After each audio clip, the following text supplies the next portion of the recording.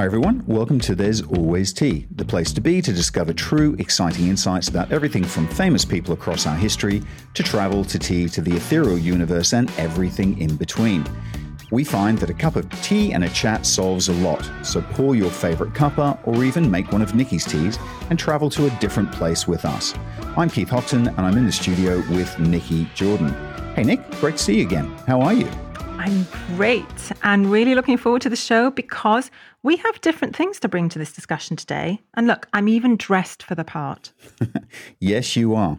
Well done for getting completely immersed in the theme. So listeners, our show today is all about colours, amazing colours. And Nick is, well, looking very sun-like. That sounds intense. I'm dressed in a sunny yellow happy flower dress. Okay, so look, Keith, you're in your obligatory black again, I see. Actually, it's very navy dark blue, but, you know, we can go with that. Like that makes all the difference. Hey, quick question. Before I forget, on the Facebook page, I know you put clues out there every week with regards to what the podcast is going to be. Did anyone actually get it? I do put clues out. And actually, we have a clever bunch of people listening to our show, I tell you. But no, as of recording this, we've had some very inventive answers, but no, nobody got it. I thought it was a really good clue. Cool. I thought it was an easy one. Yeah. It was a toughie, obviously. No one got it. And they got the General Gordon clue, which just blows my mind. I know. They did get the General Gordon clue. Yes. So back to my colours, because that was just on my mind as we said that. So blue black is actually my go-to colour. And it's almost like a uniform to me. I don't have to think about it. I can get up. I can just put the same uniform on every day. Yeah, I actually don't think I've seen you in anything else, to be honest. But look, if that works for you, then that's all that matters. Actually, Keith, black is many things, but on the higher energy side, it's also the colour of the divine feminine. So there you go. You're bringing in the divine feminine. I love that. So the divine feminine dragons are remarkable, right? Lots going on with them at the moment, and they're all around us. If I saw a black dragon, Nick, I'd be wondering what you put in the tea. Oh dear, it's better with the black dragons around, I tell you. And it's really all about perspective and energy, Keith. Well, I'm really excited by what I've found out about colours. Super excited. Yeah. One might think colours, what's so interesting about colours? Well, as it turns out, Nick, there's a lot to get excited about. Yeah, it was strange, but in a great way, of course, that you suddenly said last week, let's do a podcast about colours. It's not what I ever expected you to say, but care to elaborate on that? Did you get struck down by the universe nudging you, or did you just fancy it? Because you know we get universe nudges, right? No, we don't. It doesn't work that way, Nick. It does. All right, don't believe me then. But I will be forever trying to convince you otherwise. And as we go through this podcast, maybe you will change your mind. So how are we going to do this? I think you're going to provide the scientific route, aren't you? And what all the experts say. And I'm coming in with a completely different way of looking at colour. So it should be a good mix for everyone listening. Stay tuned. Yeah, I think so. I think it will. Right, but we can't start without tea. So I've made a feast for the senses and the eyes today and hopefully themed it. I can see that, and I can also smell roses. Oh, look at this pot. I mean, I wish it was glass, one of those glass pots, because, oh my gosh, it would just look so lovely with all the little buds inside, but it's not. But you're absolutely right, Keith. I've got rose petals, rose flowers brewing in there with some fresh mint leaves. There's some fennel seeds and a pinch of raw ginger. And it may sound a bit of a weird combination, but I did get the recipe from one of my Ayurveda collaborators. And it's really nice. Hang on, I'm going to... But where's the actual tea? Look, slight change. It's not in there. But just think of this as tea. It's tea. Except it's not. Well, not in the traditional sense, I grant you that. But tea has expanded massively now. And I think it now actually means anything added to water. I think that's what is now called tea. That doesn't make any sense at all. If there's no tea, it's not tea. It's something else. Well, like I said, anything added to water, and that is now what tea is. But it depends on how you look at tea, I guess. And the reason I chose this, which, there's always a reason, right, is to help reduce the fiery pitta, the fiery energy in the liver and the body. We're always trying to do that, remember? And that's what all these ingredients together do. So not only does it taste fantastic, it's really good for your body too. And your liver, Keith, is going to be saying, thank you so much. You know? That's like you driving a Cadillac and you come up to me and say, what do you think of my Porsche? And I'm like, that's not a Porsche. That's a Cadillac. And you're like, no, it's a Porsche. And I'm like, it's not. So this concoction, you can call it whatever you like, but it ain't tea. If it don't have tea, it ain't tea. Well, yeah, I mean, that's a really good example. Hard to argue with that, I have to say, dastardly. But it depends on what you can think. So if you think you're driving a Porsche, then it's a Porsche. Oh, it's the perception. So you don't necessarily need a Porsche. You just need to think you're driving a Porsche. Exactly. There are people. So like with this tea, it's not tea, but we just have to think that we're having tea and it's tea. And look, do you know what? Every time you screw your face up at my teas, which happens a lot, I always think back to the time when you made me drink moth poop tea on our insects podcast. Remember that? So this is not exactly a hardship, is it? It's got some roses in there and some peppermint, for goodness sake. Actually, that was a great podcast. It was actually a really popular podcast. I quite like that one. Do you like the tea, by the way? Okay, it's not fruity, so I'm grateful for that. See?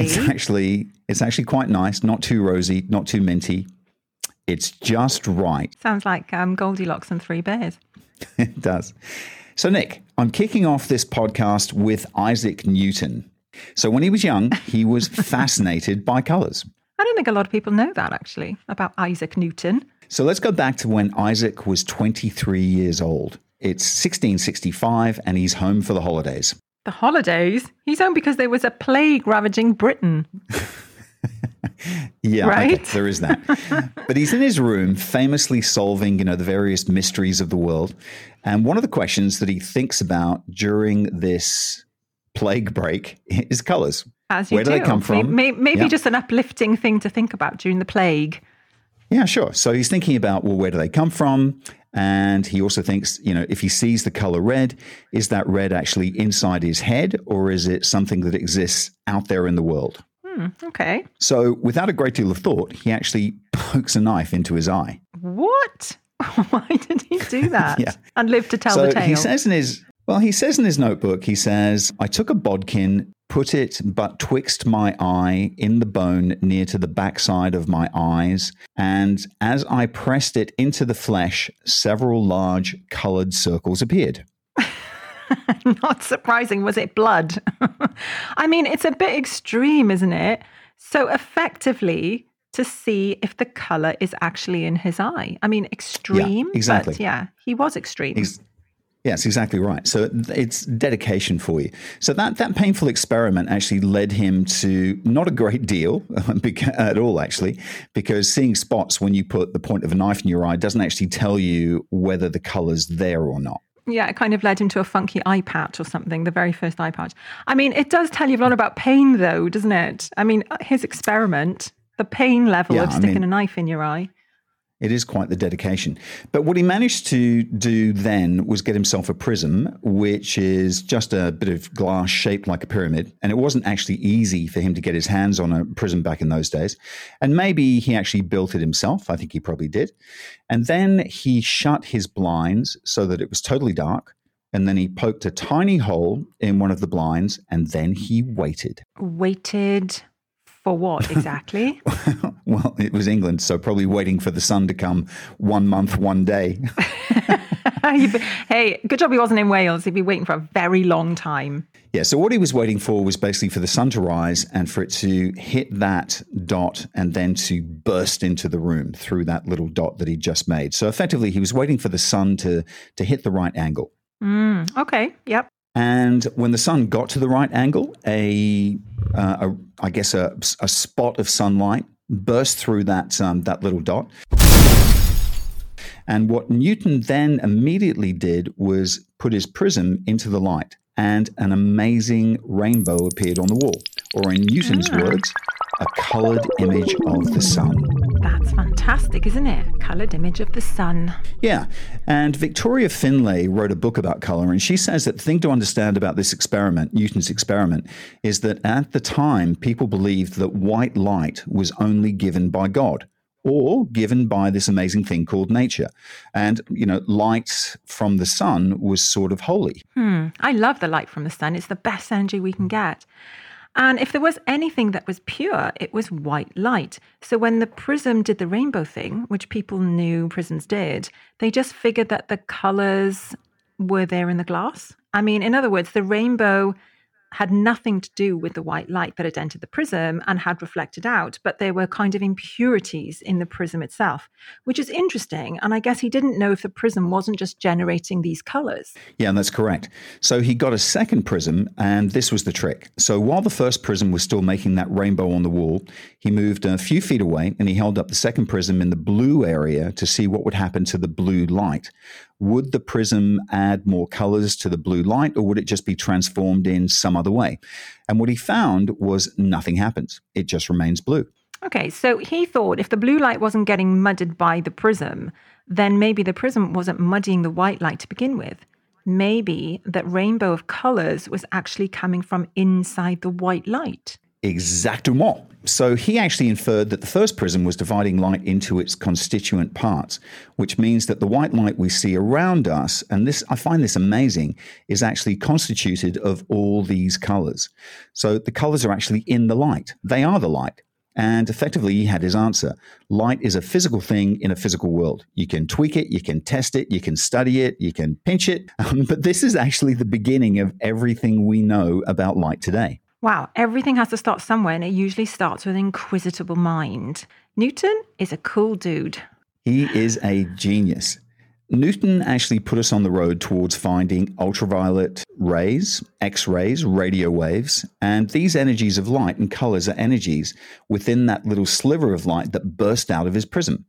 That little ray of light has led us to understanding the greenhouse effect, for example, and to knowing what the stars are made of, even the age of our universe. Amazing. Oh, I love the stars, Keith. I love the stars. I mean, the concept of looking back in time every time we look at a star or a planet blows my mind. Me too, but interestingly, not everybody was pleased by Newton's discovery. John Keats, the Romantic poet, was actually really cross with him and said that he reduced or removed all the poetry from the rainbow. Yeah, I mean, quite right too. I mean, the downside of analysing everything within an inch of its life, it takes the fun out of it, right? It can't become, it can't create, it can't blossom into something amazingly awesome because there's an upper limit put on it, right? Bias science. My favorite kind of people. I don't see it that way. And without scientists, we wouldn't be where we are today. But I take your point. But actually, the real challenge to Newton's view of color came from another poet by the name of Goethe. Yeah, that's true. I know this story, actually. So one day, he's walking in the park and he spots these yellow crocuses. And he looks at the yellow crocuses and admires their beautiful petals. And it's early spring and they're blooming and they're all beautiful and gorgeous. And then quickly he turns away. And in an instant, he suddenly sees a dash of violet cross his eyes. He still sees the shape of the flower, but now it's violet. So it's the opposite of yellow. I mean, he hadn't rubbed his eye. He hadn't stuck a needle in it. And yet there it was. It seemed just as real as the yellow crocus. Yet he knew it wasn't real. It came from inside his mind. And it was, we've all hallucinated colors, I suppose, haven't we? Yeah, of course. I mean, you can actually press on your eyeball or close your eyes and you see, kind of fireworks. But Goethe's simple, observation led him to think that maybe our perception of colors begins in the world and then finishes inside the mind. Maybe we should add a disclaimer here. Don't stick your fingers in your eyes or don't stick knives into your eyes. Maybe. But I think the don't really do cool this thing at is home, that, folks. The cool thing is that hundreds of years later, this is still an open question. A scientist can actually say that color has an objective reality, but the colors we see are tricks of the imagination, and there is no perfectly objective view of color. I personally like to keep both of those opinions in my mind at the same time. Me too. An open mind is always good, and Jasper is vigorously nodding, so that's a me 3. So the question is, where is color? Is it in? Is it out? I mean, that's the question we're going to explore through the eyes of a butterfly, with a woman who can see colors the rest of us can only dream of. And we'll go back in time when the sea apparently looked like a dark red wine. Nick, we're about to get colorful. Great. Loving the enthusiasm over here. So before we get into that, this is one for the listeners at home. So look at what color you're wearing today. It says a lot about not only your state of mind in the present, but also what you might need to get you through the day. What color did you choose when you wearily, tired eyes, got out of bed this morning and you grabbed for what? What colors? Okay, so I'm wearing dark blue. So what does that tell you? We like dark blue. Dark blue is the energy of Archangel Michael. It's also the energy of the throat chakra before it moves into the higher dimensions. So it's your communication center, Keith. And that would make sense because we're on a podcast. You do wear a lot of blue, though, I have to say. Yeah, I have to say it's my favorite color. I'm a communicator, Nick. So what's yours? Okay, well, mine changes with the wind, actually. I tend not to wear black. It's not a happy color for me. And I'm an empath, as you know, which can feel like going into battle every day. So I tend to wear lighter colors. But with summer coming in, whites, creams, beige are cooling colors, while yellow, pink, orange, royal blue, vibrant green, and shades of purple are all extremely uplifting. You know, they give a bit of zing, oomph, pizzazz. You're not going to tap dance, are you? No, why? I don't know. Your energy is up. Your arms are flailing and there's a bit of tap-toeing going on. So I thought it would fit right in. You jest, Keith, but it might be the yellow, you know. It might be zinging me up. Yeah, let's go with that. So back to anyone listening to this show, your color choices say a lot about your life. And did you know that you can attract opportunities and a better day to you just by the color you are wearing? I think I knew that, but maybe I didn't know that. It's in the back of my mind. It actually rings a bell. But that actually goes for, when you're going for interviews, you've got to wear certain colors, right? Because certain colors attract and, disarm interviewers, all that kind of stuff. I mean, you're in HR, you know this kind of stuff. Yeah, that's an interesting thing to bring up because I would say that black is the very worst color you can wear. And yet, particularly in Asia, everyone wears black to an interview. And it seems to be the accepted corporate, depressing color that everyone wears. But really, at an interview, you want to shine. You want all these great things to come out. And black is really not, apart from the divine feminine black dragons, it's not an energy infused color, I would say. So that's an interesting example. Because that is exactly when you need a bit of yellow. But of course, if you walked into an interview wearing a bright yellow suit, you might be told that you've got the wrong room, the wrong day, and goodbye, we'll give you a call. That's just kind of how it works. I can tell you a story once. My first interview, I actually wore a brown suit and white shoes into the city of London. and I had no idea. But hang on, was it a job in finance or was it in a flower shop? Because that makes a difference as well. Was it in Ollivander's wand shop? Because that would be okay, the blue suit and the white shoes. No, it was a job in finance. And the HR guy was super cool. He didn't mention anything about it until the end. And then they offered me the job. And then as I was leaving, he said, can we have a chat? And I said, sure. And he said, the white shoes. I'm like, yeah, do you like them? He's like, maybe in a different context. But I actually had no idea, but I still got the job. So obviously it was my flowery personality shining through. Give me an example. Tell me something about color. All right. Well, look, if you're in a life that's very up and down, right? A lot of us are kind of, like we're in a hurricane right now, trying to find central gravity, right? Maybe you're going through a tough relationship or going through exams because the teens are going through exams right now, or you're letting go of something or big changes are happening, right? It's very, very common at the moment because we're all being thrown off the path we thought we were on to get onto the path we should be on. But, it can make us feel a little bit anxious. We don't know what's in the future. Our adrenals are being spiked a lot.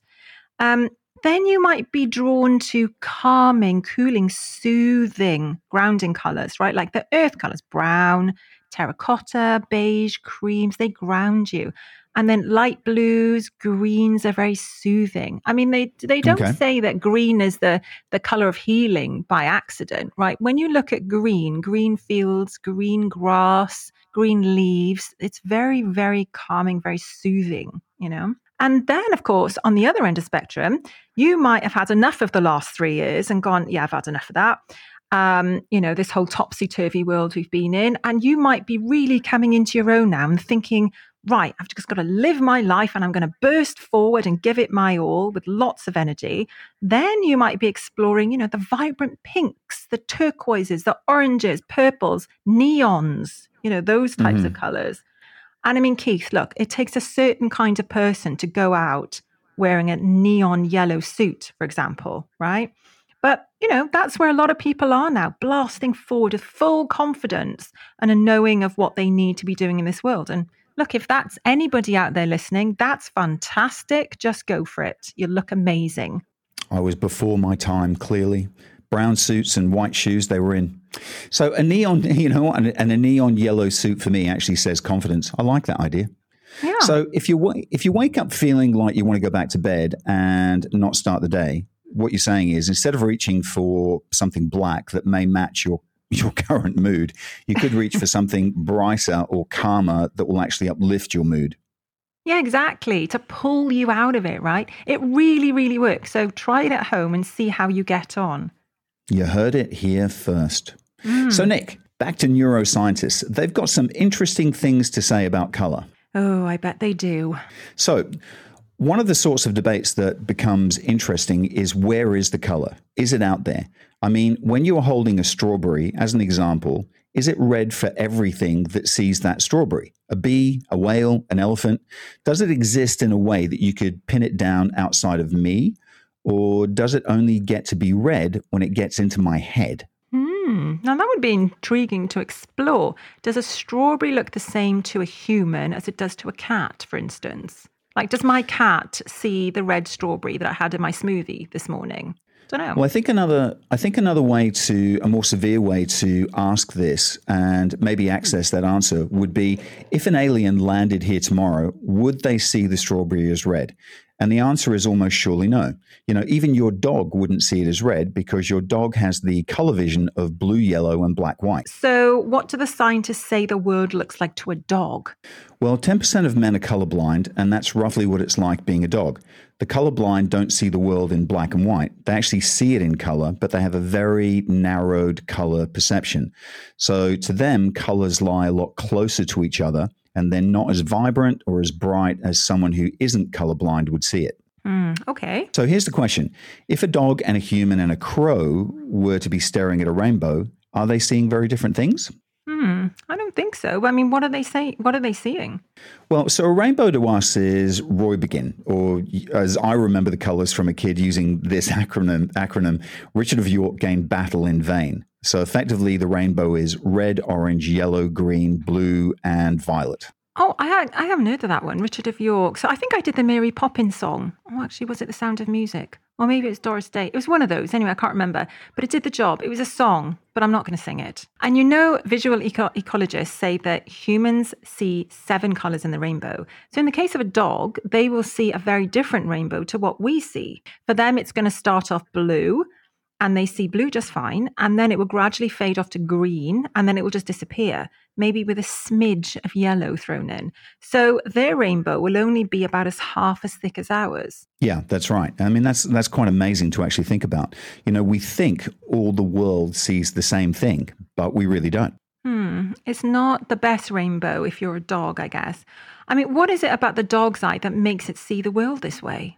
Well, it doesn't have red-sensitive photoreceptors or red-sensitive cones. The weird thing is that the difference between dogs and us cone-wise is only one, right? They have cones turned to blue and green, so do we. Yeah. We have this one extra red, which really doesn't seem to make a big difference. I mean, it's just one cone. But to have 3 is so much better than 2. Yeah, 3 is definitely better than 2. And it's because of this kind of multiple layered thing. Red can get mixed with blue, which makes it purple, or red can get mixed with yellow to make it orange, and green gets mixed with blue to make it turquoise.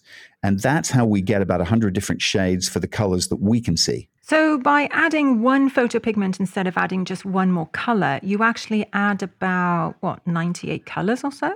Yeah, maybe even more. I mean, let's move on a little bit and just look at sparrows, Nick, just as an example. So did you know that sparrows actually have ultraviolet vision? I did not know that. So what do they see? Well, so their rainbow would actually start before our rainbow, way before our rainbow. Where we just see sky, a sparrow would actually see an ultraviolet color, and then it would see the violet, and then the blue, and then the greens and the oranges and the reds. And then it would probably see further into the redness because they have a redder sensitive red sensor than we do. So they would see a much brighter rainbow than us, effectively, right? It would start earlier and it would end later. Yeah. Okay. So we should assume then that the sparrow is the champion of color. Only if we're talking about vertebrates. No, I'm talking about anything that has a heart and a mind. And many animals have much better color vision than the vertebrates. I mean, butterflies, for instance, we covered them earlier in the year in our butterfly podcast, have 5 or 6 kinds of color receptors. I remember that. And we only have 3. Yeah, well remembered, Nick. But butterflies actually see more colors than we do, way more. So if a butterfly is looking at a rainbow, they would see colors that we actually have no names for, in between the blues and the greens and the greens and the yellows. So they would start probably at ultraviolet, and then they would get to violet, then blue, blue, green, then green, green, blue, bluey, or whatever, and then orange and red and, all of the above. And they have super complicated eyes. I think they really do though, right? So just to recap, here's the dog, then us humans, then the sparrow, and finally the butterfly. So do butterflies now get the color-seeing crown? Are they the champions? Well, no, because then you go under coral reefs and you come across these amazing things called mantis shrimps. And they actually look like a praying mantis. And the mantis shrimp actually catches its prey by using an arm like a praying mantis. And they can be pretty small, about the size of your finger, but they can also be pretty big, like the size of your forearm. Yeah, you guys should look them up. They are so colorful. It's like they're electric colored, turquoise or something, iridescent. And their eyes are like cartoon eyes, right? They're gigantic relative to their bodies. Yeah, they have 2 really big eyes right out front. And you said that dogs have 2 cones and we have 3. How much does a butterfly have again? Butterflies have 5, and it depends on the butterfly because there are 17,500 different species. Right. And the mantis shrimps, they have 16. 16? Wow. Yeah, 16 kinds of receptors. Okay, so back to the rainbow. What does it look to a mantis shrimp? Hang on, can they actually see a rainbow from where they live, though? They would see it fine because they live in very shallow water, and the water is actually pretty clear, almost like air. So they would actually start the rainbow way, way, way inside. So where we see violet, they would see deep, deep ultraviolet. And then they would go through several layers of ultraviolet, maybe 5 or 6 kinds of ultraviolet. Then they would get to violet, reaching effectively what we can see. And then the blues and the deep blues. And then they would migrate to reds, about as red as what we can see, and, so on and so forth. Wow, what an amazing rainbow that would be. I want to see that rainbow. So they basically go through all the shades. So it's different variations of each of those colors that they're able to see, whereas we can't see all those shades. Yeah, look, they've got the most complicated visual system of any creature on Earth by a factor of 2 or more. So if you're actually looking at crowns, they take the color crown. Woohoo! But on the other hand, their brains are tiny, so who knows? They may not have any ability to perceive the beauty of the rainbow in the way we do. And they're really into the violence of things, those mantis shrimps. I mean, that's what they do. It's just one of the reasons they are so fascinating. Yeah, they really are. And they just kill things. They kill things like crabs. They kill other mantis shrimp, other shrimps, small octopuses. And they can actually break the wall of an aquarium with one punch. Gosh, I mean, the Mike Tyson of the sea going rogue with a visual sense unlike any other. I mean, that's incredible. And I actually didn't know about breaking the wall of an aquarium until you just said that. Yeah, they're stunningly, colorful creatures in every sense of the word. So Justin Marshall is a marine biologist and a neuroscientist, and he actually works on the Great Barrier Reef in Australia, a place that I've dived many, many times. And just for context, Justin is the man who basically put the mantis on the map. Now, I read about him, actually. He was the first guy to notice that they saw colour. And that was when he was at the University of Sussex in about 95, I think. And there was such a fab story attached to this. Oh, yeah, this is a great story. So apparently he had a colleague from West Africa walk into his lab who was wearing a particular dress, a wonderfully colorful traditional dress. Gorgeous. And she walks in. Yeah. And she walks in into his lab where he's got all these aquariums set up, and immediately all the mantis shrimps literally rushed to the front of their tanks and they went wild. And they were waving their appendages and they're showing off their colors. It's like, woohoo! And basically saying things to her which would be entirely inappropriate. Yeah. Look, I read that piece of research as well. They were completely turned on, weren't they? Yeah. So he knew at that stage that they could see colors that we couldn't see, and a lot more than we first thought. But even though they have these amazing eyes, they don't know how to use them in the same way that we do. Yeah, I know. And I don't really understand that. And I guess this is where you need to start thinking about color and what colors are. I mean, the thing to understand is that you don't actually see color with your eyes. Hey up, that's a bold statement. You're going to have to explain that one a bit more, Keith. Well, you're taking the light in with your eyes, obviously, but then the color is received in your brain.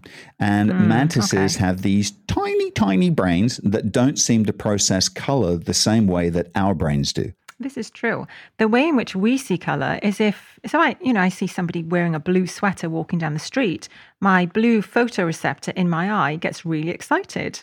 Yes, I do like the color blue. So your brain is going to see that they are wearing a blue sweater. Right. Now, if that blue sweater had a little bit of red in it, the red photoreceptor in your eye would actually get excited, but not as loudly as the blue one. And actually, the ratio for, these excitations that gives my brain the sensation of color would be activated as well. So the brain basically says, okay, we've got a lot of blue, but a little bit of red. What would that be? The brain then processes that as magenta. And that's what you end up seeing. Like your brain sort of paints the gap in between. And that's how every animal on the planet sees color apart from the mantis shrimp. I mean, that blows my mind, actually. It's really fascinating. Who knew? Who knew? Yeah. Its brain, the mantis shrimp's brain doesn't seem that interested in painting the gaps like our brains do. So back in the segment a little bit earlier where we said that it sees a full-throated, wide-voice spectrum of color, just ecstatic, glorious, a vision of rainbow that we'd never ever see, that we would never ever see, in our lifetimes, the best of any creature on earth, we maybe have to amend that. So they still see colors that we don't see, but they might not just be seeing as many colors as we thought. Like maybe their rainbow is more a series of kind of rather focused, discrete bands of color with not a lot in between. Yeah, that's really interesting, isn't it? So they're given these amazing receptors, but they don't know how to use them to see all the colors. Well, it seems that they use them to communicate with each other. So they actually talk in colors. They don't talk with voices. They talk in colors. And as it happens, they don't need all the colors that they can actually see. So they only use the ones that are useful to them to breed and to eat. Remember, tiny, tiny brains. Tiny, tiny brains. But wouldn't it be great to talk in color? We should try that, Keith, one day. We should talk in color. Shortest conversation in the world. Yeah, maybe. We might add the dog as well. It would be an ultra short conversation. So they see ultraviolet, and maybe a shade of that UV will mean don't go there, a warning. Another might mean I like you a lot, let's have sex. Another might mean home, safety, I'm safe. It varies species to species. And remember, we're talking about a whole range of at least 500 species that talk differently. Yeah, so it's kind of a blanket statement or a blanket explanation, but I think it works. Yeah, I get it. Yeah, so what you're saying is that instead of seeing rainbows like we do, they're having a conversation with a code. Yeah, the colors are actually their vocabulary. They have all these rods and cones so they can actually talk to the world, not so they can actually see the beauty of the world. And this is really complicated, but they can also see polarized light, which is really, really hard to explain. But it's thought that some species of this shrimp can actually flash polarized light at each other as a way of communicating. Oh, it's incredible, isn't it? It really is. So they're unbelievably amazing and fascinating creatures, and they're totally different from any other animal on the planet. So you've got to ask yourself the question, why? And biologists and neuroscientists have been asking that question for 30 years, and they still don't have the answer. Maybe because every species, including us, are constantly evolving. So the scientists can't keep up, right? Because they look at things differently.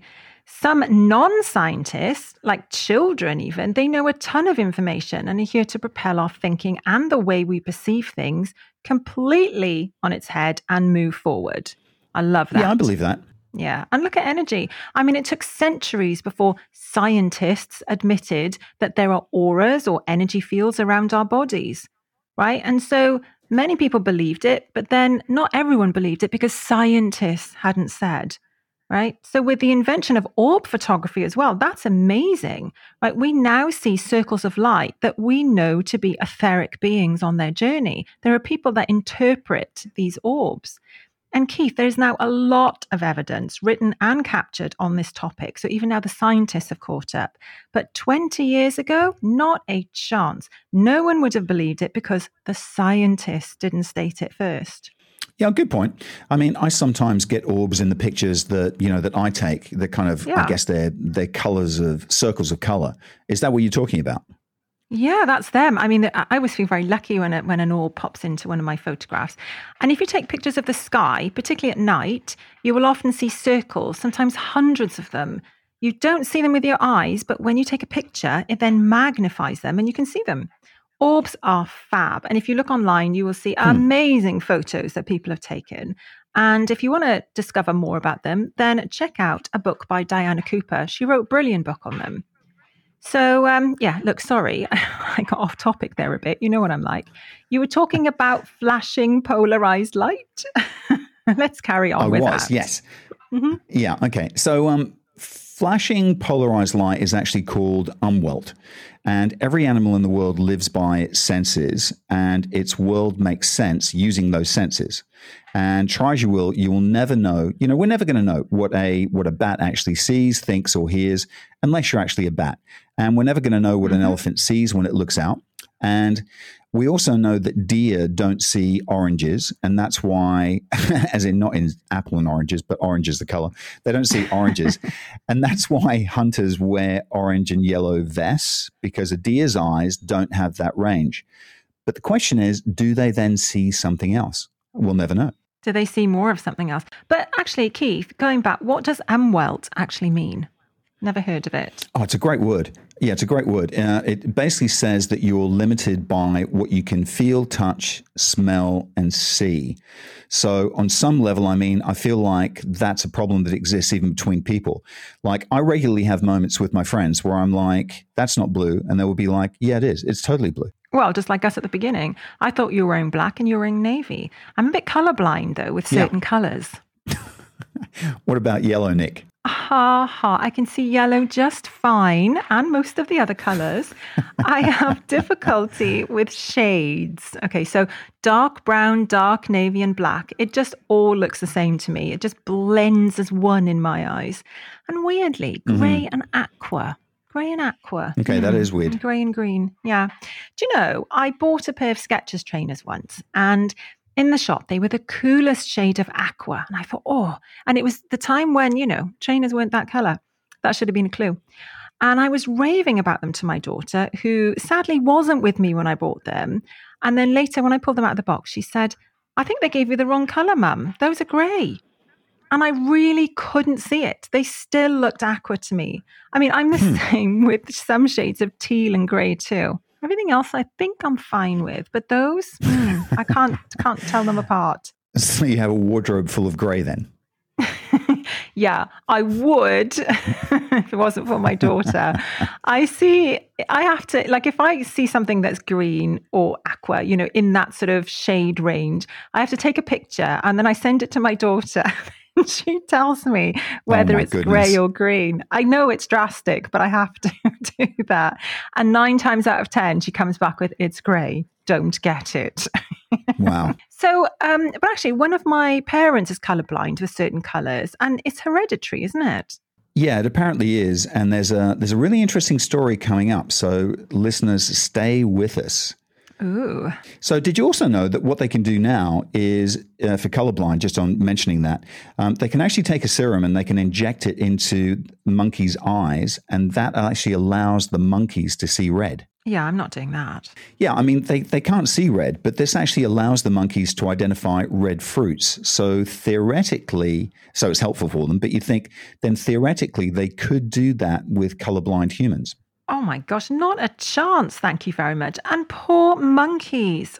Yeah, well, luckily for you, Nick, in America, for instance, the FDA hasn't seen enough testing to allow that to happen.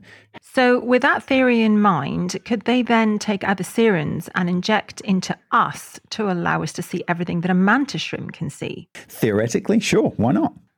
One day, maybe. But keep that thought, Nick, because you just raised another issue. There are actually coloured mutants walking among us. Goodness, you do love your statements today, Keith. You'll have to elaborate on that one, please. No, so here's the deal, right? So the genes for the cones in our eyes that see color, the green and the blues, is actually in the X chromosome. Now, men, as we know, only have one of these, and women actually have 2 X chromosomes, which means that women have 2 sets of these cone-making genes. So normally one of them is actually just a spare. It's not used. It's actually there. But then someone at one of the universities said, you know what? Theoretically, it's possible that some women are using this spare set of genes, and this could actually morph into a whole new one, a 4th cone. Well, Keith, women are amazing. What do you expect? Yes, they are. And scientists actually call this the yellow cone. So people with normal color vision are called trichromatic because we've got 3 cones. A woman like that would actually be called tetrachromatic. So altogether, she would have a blue cone, a green cone, a yellow cone, and a red cone. But she wouldn't just see more yellow. I mean, this new yellow would mix with the red and the blue and the green to create thousands, maybe millions of more shades of color. Amazing. Yeah, it really is. And I guess technicolor, maybe technicolor is not the right word. I think it would be super duper. Super duper, yes. So how did this come about, and how did they find anyone with it? Or did they find anyone with it? Yeah, so these guys actually figured out a way to test for this. It seems that we can actually look in people's blood and we can actually see if a woman has the genes of blue cones, green cones, yellow cones, and red cones. Like a DNA test? Yeah, exactly. Okay, so tell me more. Tell me more, you say? I will. So they started doing blood tests and they found this one woman. And weirdly, she worked at the same place that they did, so incredibly serendipitous. And they looked at her DNA and they saw the gene for the 4th cone. So did she see in super duper technicolor, or I don't know, how would you even know? Well, that was the problem. And they thought of an experiment in order to be able to see whether or not she had this extra dimension of color. And the scientists were able to produce these 2 yellow lights, something that trichromats like us would see as normal. I've read about tetrachromats. A woman with this 4th cone would see totally differently if she was using it, of course, if it wasn't dormant. Yeah, if she was using it. So they brought this woman in and they said, okay, here it is. Here's these two different versions of yellow. And they said, can you see the difference? And everyone got really excited. And she said, no, I don't see any difference.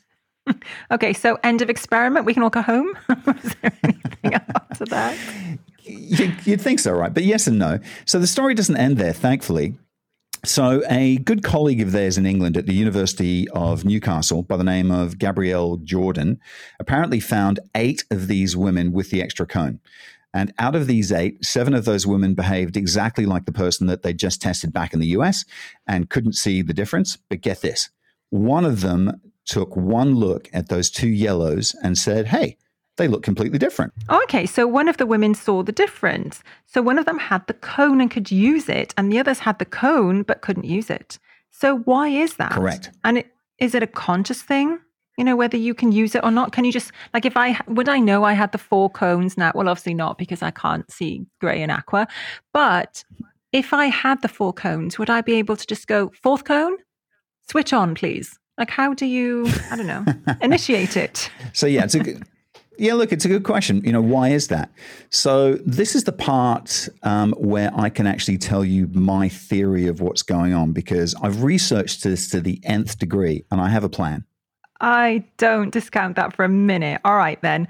Off you go. The Houghton theory is? Okay, so this is exciting. So imagine you grew up in a world without color. Wait, okay, right off the bat, I'm not loving the Houghton theory. Hang on, stay with me on this. So you live in a totally black and white world. Houses would be painted black and white. Printers would only print in black and white. Even the TV would just be black and white. Boo. Women's makeup would be black and white. So it actually wouldn't make any difference if you had color vision or not, because you would never use that color vision. You following? Gosh, I'm following. What a dreadful world. But I guess in that context, no names for each color either, right? You wouldn't need them. No, but just imagine this. So imagine that world. And then just to make it interesting, let's imagine one day a bright red apple pops into your world. How would you react to it? Would you even see it? Okay. Now, that's a very good question. Maybe, even though you have the ability to see that red apple, if you've never had a chance to use that ability and kind of develop and flex it, that cone, maybe it would just lay dormant. Yeah.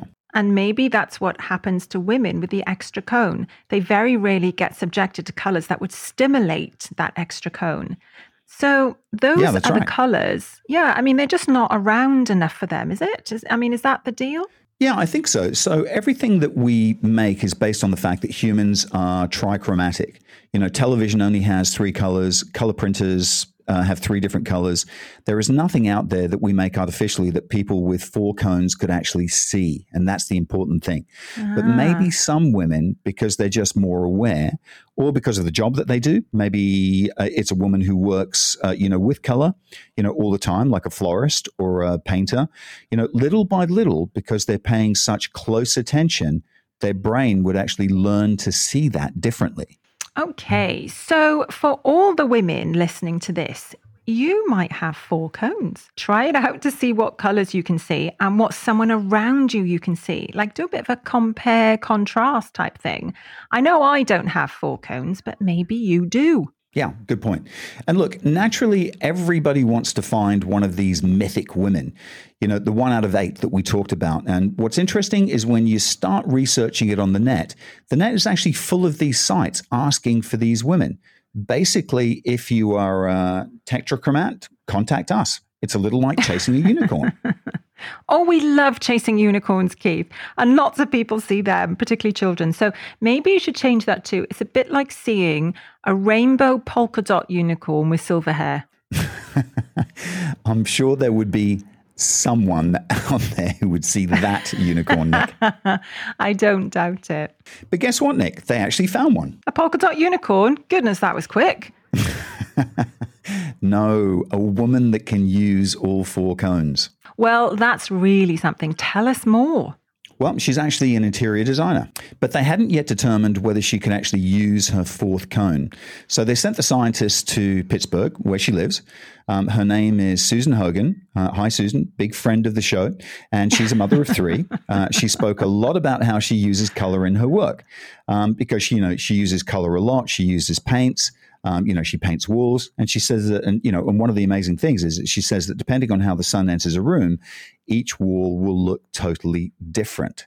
And that's interesting. Susan. That's an interesting statement just by itself. So in any case, their plan involved these little pieces of brown fabric, which to the scientists actually looked identical. And to Susan, they actually looked the same as well. No one could actually tell the difference, but they weren't the same. So if you showed them to a functioning tetrachromat, they would be able to see the difference. the subtle differences that you and I as a trichromat wouldn't be able to see. But how did they test her then? Like, how did they prove that? So they ended up walking outside in a garden, where there were lots of trees and greens and various different shades of greens, etc. And one scientist pulled out 3 swatches of cloth. She couldn't see it. He was behind a tree when he did it. 2 were actually the same, and 1 had a very, very, very minor, subtle difference.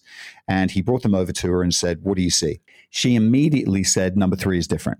It's more neutral and less red." And she was correct.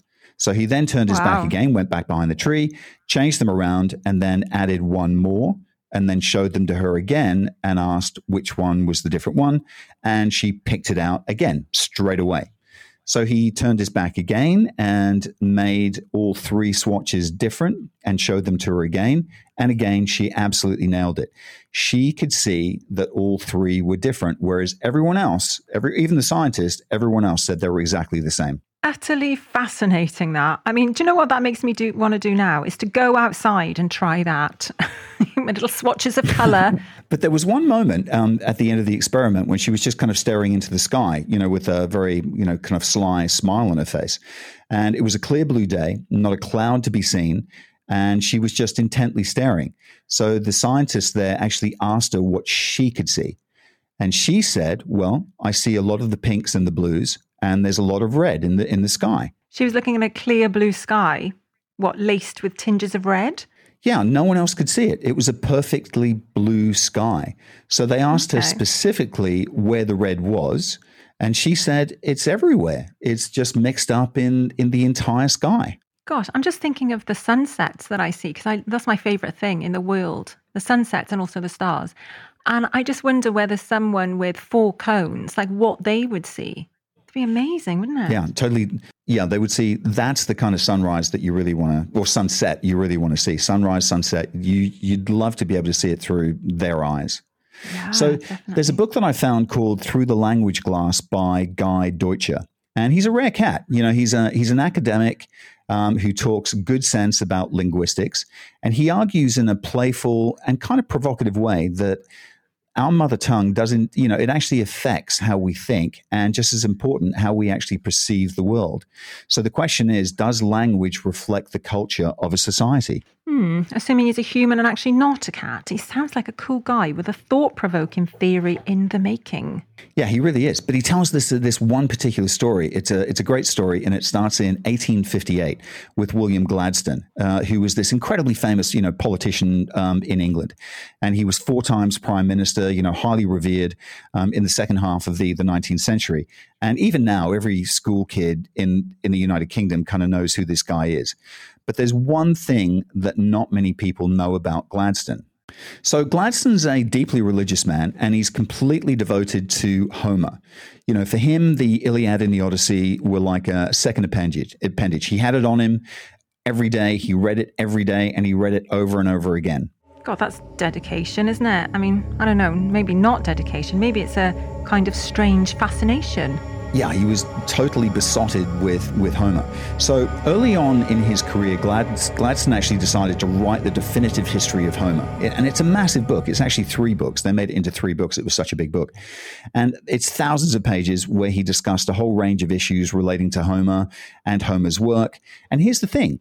As he was doing his research and everything, he made this very strange observation and discovery about the way Homer talks about color in the Iliad and the Odyssey. And it's extremely bloody odd. Okay, why? Well, to start with, he uses extremely strange language colors of simple objects. And the most famous one, perhaps, is the wine dark sea. Yeah, the wine dark sea sounds like a poetic kind of thing. Yeah, that's what you would naturally think, right? But the other thing he calls wine-colored are his oxen. So it's more than just wine. And then he talks about the rams, running around the fields, and the sheep that surround his property of being violet. I love how he sees things. Violet sheep, I'm there. Yeah, what's he smoking? And then he talks about his iron kettle being violet, and he talks about honey being green.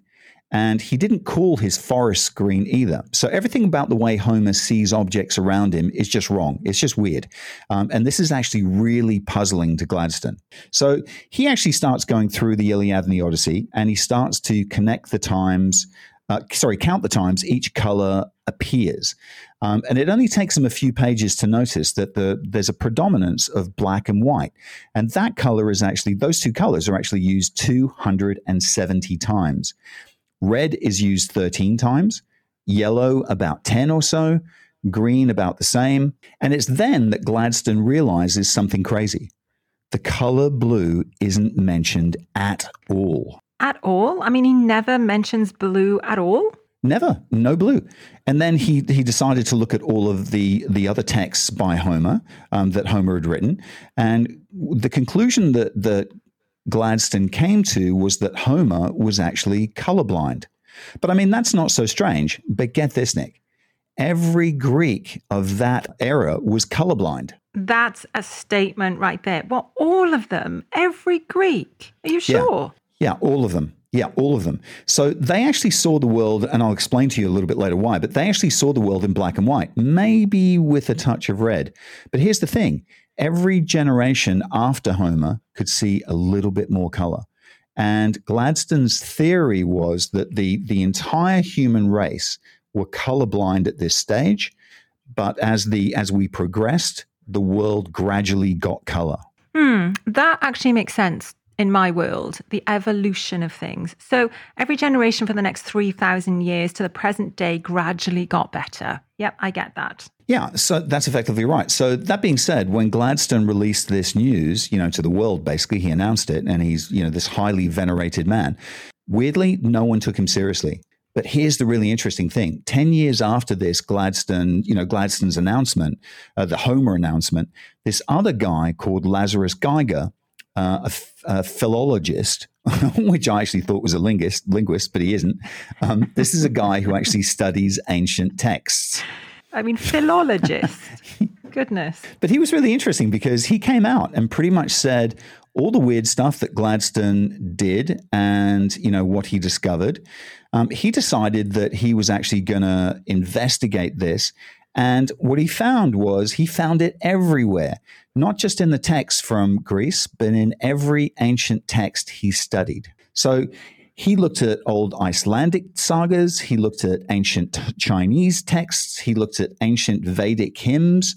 He looked at the Bible, the Torah, and surprise, surprise, it's going to knock your socks off. No blue mentioned anywhere.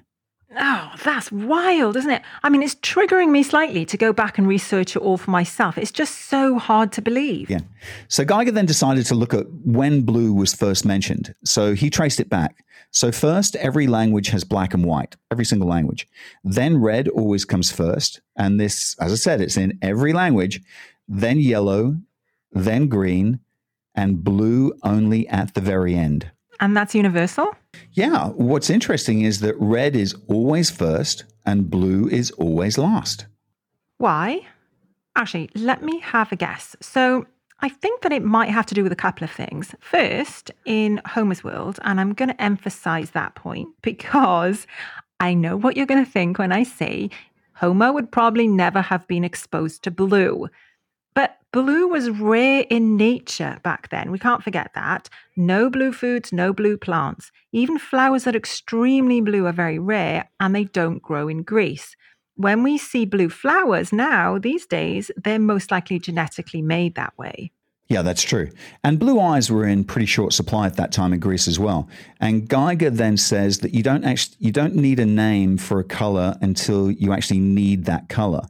And red? Well, I mean, red's the easiest color to make, right? I mean, you can literally just take a dried piece of clay and use it as a crayon, which is why paints that were made of ochre go back almost 60,000 years. So this will blow your mind, right? Out of all the texts you mentioned, Keith, you didn't mention him reading Egyptian scrolls. And that's because they were the only civilization. Yeah, see? They were the only ones on Earth that had blue. And only they had the word for blue. We have no idea why, but it was the Egyptians. Wow. Yeah. Now that you've mentioned that, you're absolutely right. But it's like, why? Oh, incredible. So Gladstone's whole crazy theory about color blindness, it's an interesting one, right? Yeah, I mean, it really is. Yeah. And then there is the Himba tribe in Namibia. Don't get me started. But we've missed the most obvious of the blue, right? The freaking huge thing above us, the sky. It was right there, and it was back there in Homer's day. It was there. Yeah, so get this. So there was an experiment done with kids recently where 3-year-olds were actually taught all the colors, including blue. But they were purposely never, ever told that the sky was blue. And then, eventually they were all taken on a walk with the teacher, and the teacher points out the trees and the grass and asks what colors they are, and the kids get it right. And she, looks at the earth and asks what color that is, and they get it right. And then she points into the sky effectively and asks what color that is. And the really interesting thing is that none of the kids have an answer. They've got no idea because no one's ever told them that the sky is blue. And of course, here's the really interesting thing, right? The sky is kind of all consuming. There's no object in the sky. The sky is just the sky. So to the kids, there was nothing of color there. So they did this two or three times over the weeks that led into the months. And the teacher would ask them every single time they went out, and she would point and say, what color's that? And then eventually, kind of like months into it, one of the kids actually, got very brave and said, it's white. And she didn't correct the kid because it was quite an interesting thing. And this went on for about another month. And then finally, one of the kids said, it's blue. But even then, it wasn't consistently blue. Sometimes the kids would say it was white. Now and again, they would say it was blue. Did they eventually decide? No, they didn't. But, if you think about Homer probably never saw a blue object in his life apart from the sky and maybe the sea. So the fact that he never lost sleep over it doesn't seem strange to me anymore.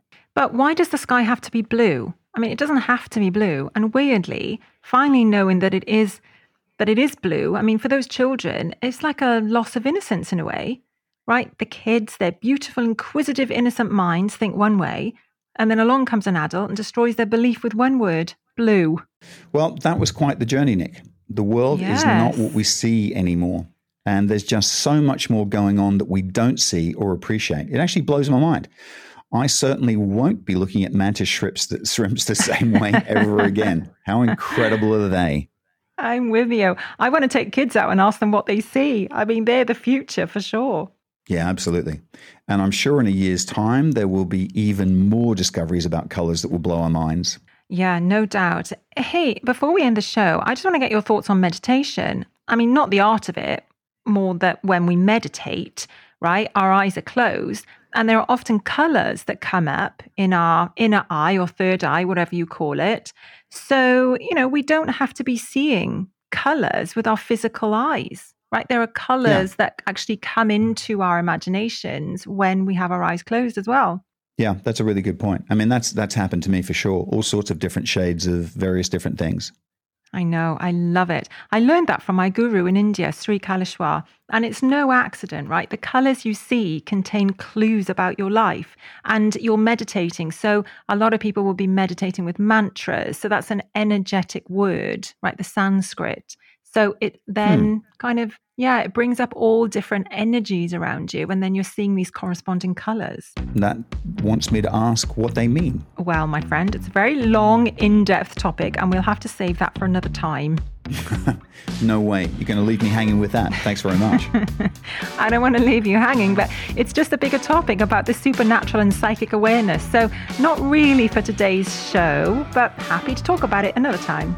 I think I'm going to pour another cup of tea and tap your brain. You sit right there. Happy to talk about it until the cows come home, lovely. I just flick the kettle on, put your feet up.